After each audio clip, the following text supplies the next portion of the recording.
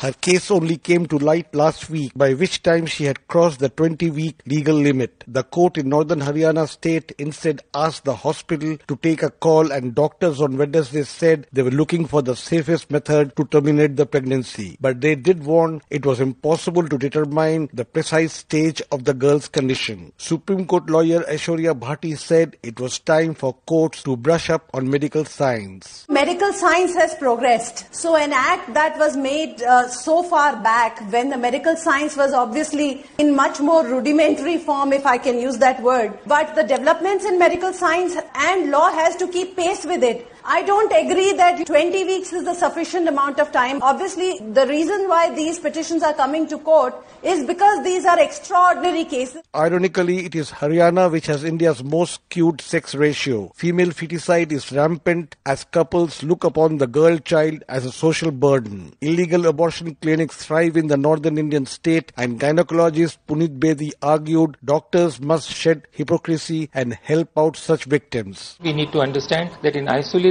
cases where the child has been raped and the child's life would be ruined if she carries on pregnancy, the doctors need to take more courage and the courts need to understand not only the technicalities of the law, but I do understand that under the circumstances, courts will only interpret the law and not take upon themselves to make decisions. But yes, doctors certainly do all the time. When they do it for money, when they do female feticide, why can't they do it in a poor child who has been raped? So the problem is at various levels and we need to tackle it immediately. India's Supreme Court in recent months received a number of petitions from women, including rape survivors and trafficking victims, seeking terminations where pregnancies has gone beyond the 20 weeks, which India's archaic laws on abortion does not permit. Legal expert Indu Malhotra, however, warned checks were still needed. Certainly, there are malpractices which can take place, and I don't think there is any provision with respect to that. Therefore, one can't leave it too open-ended. The sealing is important because they feel that life has come into the fetus, and secondly, it can be detrimental to the health of the woman, the mother herself. India has a gruesome record on rape, with the capital Delhi alone registering 2,199 rape cases in 2015. An average of 6 a day. A UN committee on the rights of the child in 2014 expressed alarm over rampant sexual abuse of children and said 1 in 3 rape victims in India was a minor. For Newsbreak,